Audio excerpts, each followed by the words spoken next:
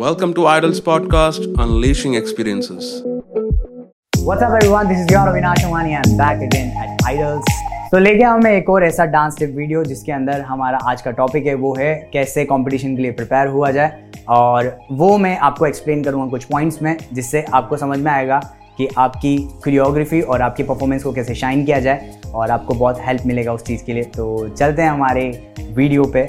तो आज के डांस टिप का सबसे पहला पॉइंट है सॉन्ग सिलेक्शन। ये पॉइंट इतना ज़्यादा ज़रूरी क्यों है? जब भी हम कंपटीशन के बारे में समझते हैं या सुनते हैं तो हमें सीधा परफॉर्मेंस या कोरियोग्राफी हमारे दिमाग में आता है और हम सीधा उस पर वर्क करते हैं, पर ये जो पॉइंट है वो सबसे ज़्यादा इंपॉर्टेंट पॉइंट होता है। आप उस पर चाहे आपके 1-2 दिन आप यूज़ करो या 1-2 घंटे यूज़ करो, बट आप पर्टिकुलर 100% अपना उसमें वर्क करो। और सॉन्ग सिलेक्शन जो एक पॉइंट है वो कैसे वर्क करता है आज मैं आपको एक्सप्लेन करूँगा। तो सॉन्ग सिलेक्शन जो है वो आपके सिर्फ परफॉर्मेंस के ऊपर डिपेंड नहीं होता है, आपकी अब तक की जर्नी को कैसे आप अपने परफॉर्मेंस में लेके आते हो वो बहुत ज़्यादा पॉइंट डिपेंड करता है आपकी कोरियोग्राफी के साथ आपकी पूरी जर्नी को। तो सिर्फ 2 मिनट या 1.5 मिनट का परफॉर्मेंस कोई भी आपको कैसे जज कर सकता है कि आप कितने अच्छे परफॉर्मर हो या कितने अच्छे डांसर हो। वो पॉइंट आपका सिर्फ कोरियोग्राफी में नहीं, सॉन्ग सिलेक्शन में होता है। तो सॉन्ग सिलेक्शन एक बहुत ही अच्छा और बहुत ही सुलझा हुआ पॉइंट है जो सबसे पहले यूज़ करो, ना कि लास्ट में कि आपकी सारी कोरियोग्राफी, आपका क्रिएटिविटी पहले दिमाग में आता है, फिर आप सोचते हो कि यार मैं कौन से सॉन्ग पे करूँ। अब सॉन्ग सेलेक्ट करते हैं क्या सोचा जाए। ओके, तो जो भी आपका स्टाइल है, जो भी आप परफॉर्मेंस में आपके पावर मूव्स है या फिर आपका क्रिएटिविटी है, वो आपके कैसे यूज़ करो आपकी परफॉर्मेंस में सॉन्ग के थ्रू। तो आप जब भी सॉन्ग सेलेक्ट करो तो सबसे पहले आप ये ध्यान रखो कि आपका जो म्यूज़िक है वो लोगों को कितना कनेक्ट होता है, क्योंकि आपके परफॉर्मेंस को 50% यादगार या 50% विन होने का काम सॉन्ग ही करता है। अगर आप म्यूज़िक ऐसा यूज़ करते हो जो सुना हुआ हो या फिर बहुत कनेक्ट हो या किसी को भी रिलेट कर सकता हो, तो आपकी परफॉर्मेंस को और ज़्यादा मेमोरेबल या फिर ऐसी परफॉर्मेंस बना दिया जाता है कि आप खुद अपनी वीडियो को 3-4 साल बाद भी देखोगे तो आपको लगता है कि यस मैंने ऐसा कुछ परफॉर्म किया जो आज तक फ्रेश है। तो म्यूज़िक एक ऐसा सेलेक्ट करो जो हर किसी को कनेक्ट करे या फिर ऐसा जिसमें आप अपनी पूरी स्टाइल को प्रेजेंट कर सके।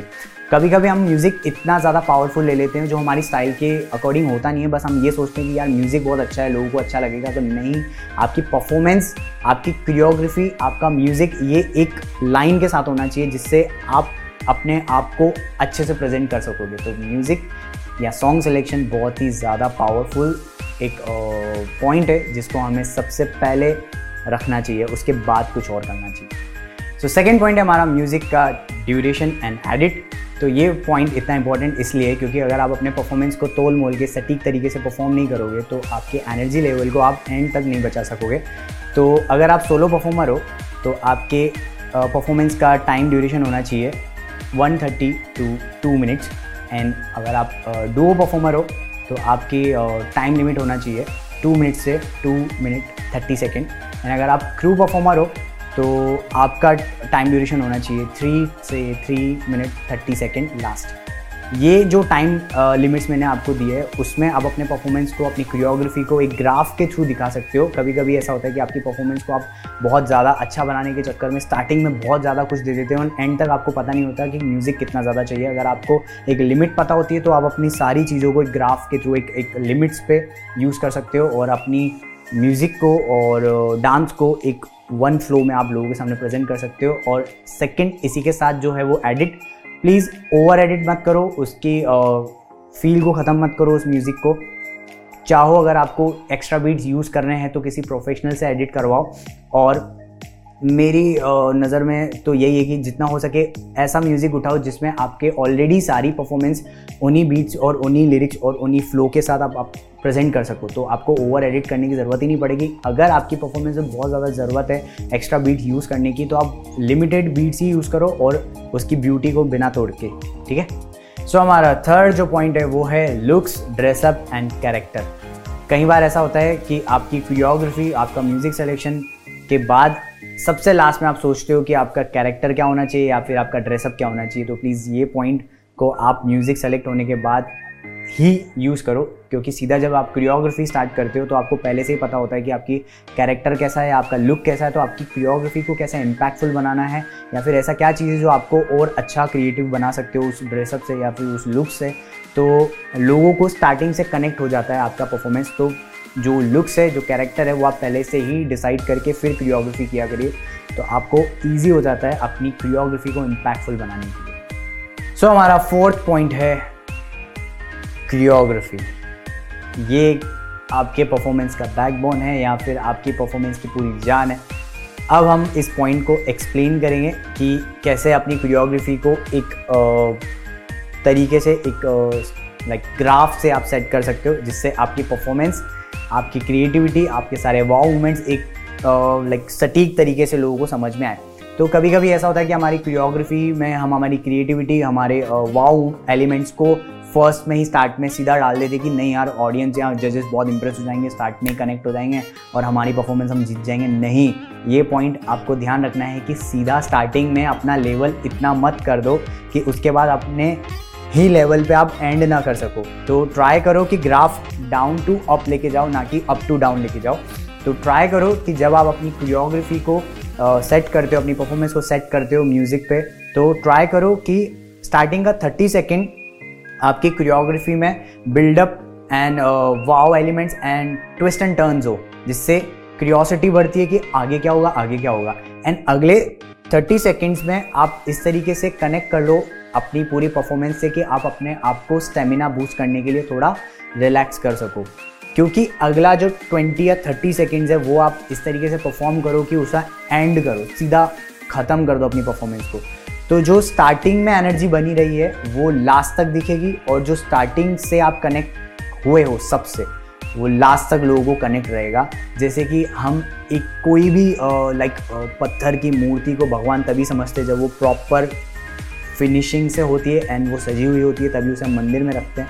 अगर वो थोड़ी भी ब्रेक होती है, थोड़ी भी टूटी हुई होती है, तो वो सिर्फ एक पत्थर होता है। तो आपकी पूरी परफॉर्मेंस जब तक लास्ट तक कंप्लीट क्लीन ना हो तब तक आपका परफॉर्मेंस अधूरा है। तो ट्राई कीजिए, जो स्टार्टिंग एनर्जी और वाइब से आपने स्टार्ट किया उसी से ही एंड करो, जिससे आपकी परफॉर्मेंस, आपकी कोरियोग्राफी, आपका क्रिएटिविटी लेवल, आपके वाव एलिमेंट्स उन्हीं की ग्राफ के साथ दिखे। अब कैसे आपके वाव मोमेंट्स को आप यूज़ करो, ट्राई करो कि आप 8-8 काउंट या 16-16 काउंट में आपके 2-2 एलिमेंट्स को यूज़ करो। या फिर अगर आप एलिमेंट्स यूज़ करते हो, अगर आपके पास बहुत सारे वाव मोमेंट्स हैं, आप बहुत ज़्यादा क्रिएटिव हो, तो ट्राई करो कि आप सारे क्रिएटिविटी और सारी जो आपकी पावर मूव्स है उससे सेंटर पे रखो और आसपास की स्टेप्स को डाउन रखो, जिससे सिर्फ वो हाईलाइट हो। कई बार ऐसा होता है कि हमारे वाव एलिमेंट्स इतने ज़्यादा यूज हो जाते हैं कि सारा ग्राफ एक लाइन में दिख जाता है। ट्राई करो कि जब वाव मोमेंट है तो उसके आसपास के स्टेप डाउन हो, जिससे वो वाव याद रहे। अगले 10 सेकंड के बाद कुछ कंटिन्यू 2-3 वाव दो, और 3 से ज़्यादा वाव मत दो, क्योंकि फिर वो वापस एक स्टेबल हो जाएगा, एक ग्राफ जैसा हो जाएगा। वो सारे क्रिएटिव नहीं लगेंगे, ऑर्डिनरी लगेंगे।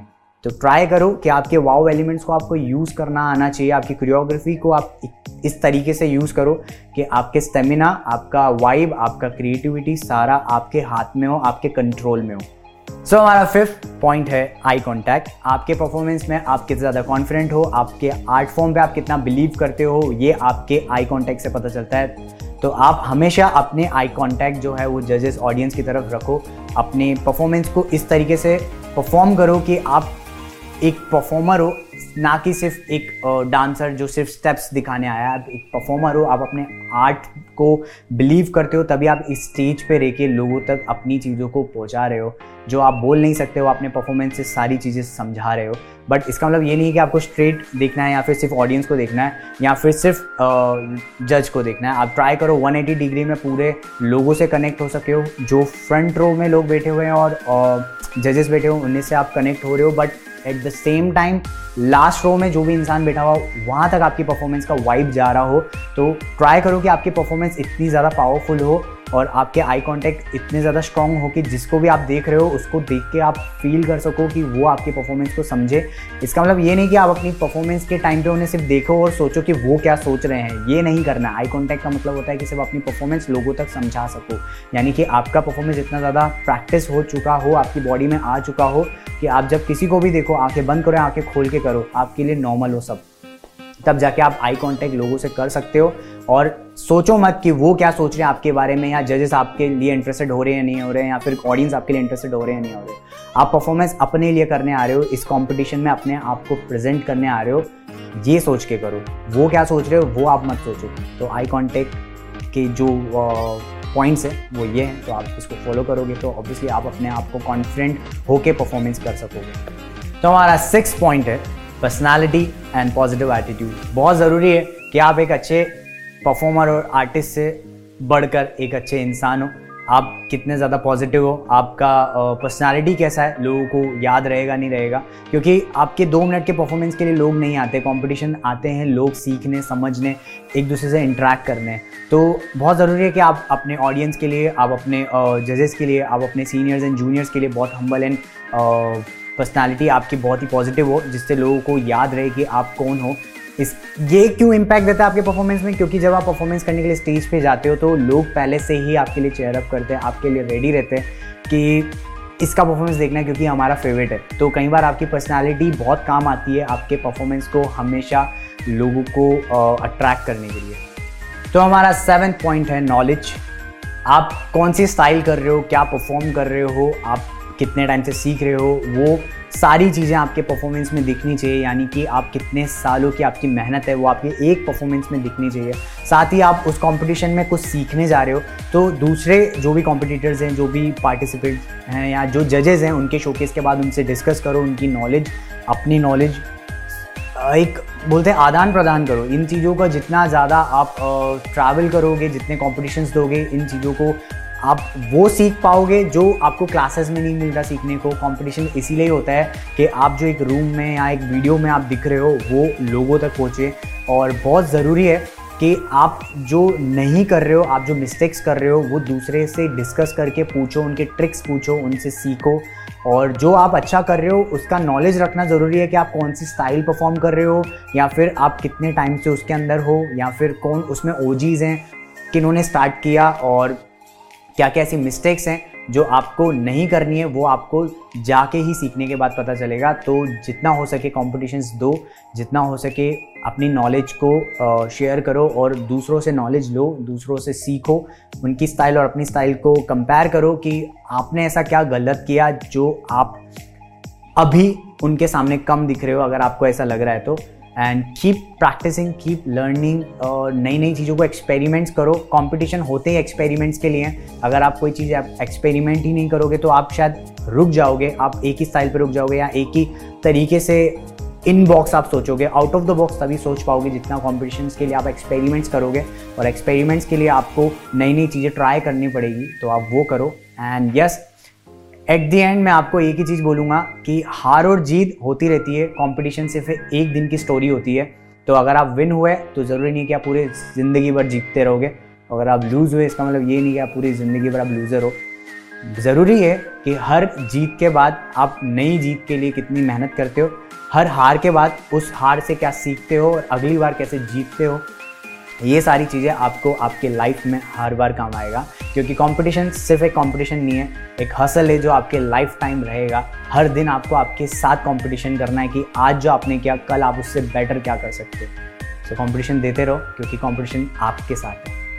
Thank you so much guys इस वीडियो को लास्ट तक देखने के लिए। आई होप आपको ये सारे पॉइंट समझ में आए होंगे।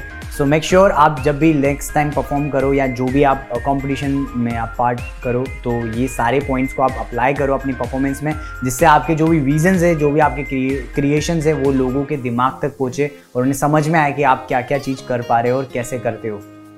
अगर आपको ये वीडियो बहुत पसंद आया तो प्लीज़ इस वीडियो को लाइक कीजिए, कमेंट्स कीजिए जो भी आपको अच्छा लगा हो इसके बारे में, एंड सब्सक्राइब करो हमारे चैनल को, बेल आइकन जरूर क्लिक कीजिए। अगर आपको ये ऑडियो फॉर्मेट में सुनना है तो हमारे पॉडकास्ट चैनल पर भी सुन सकते हो। ऐसे ही आइडल्स और भी इंटरेस्टिंग वीडियोस के साथ आता रहेगा। सो ऐसे ही आइडल्स से बने रहिए, सीखते रहिए आइडल्स से। जल्दी मिलते हैं, bye. Thank you for listening to Idols Podcast.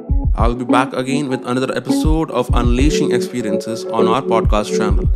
Till then, make sure you're subscribed to our podcast channel for more updates.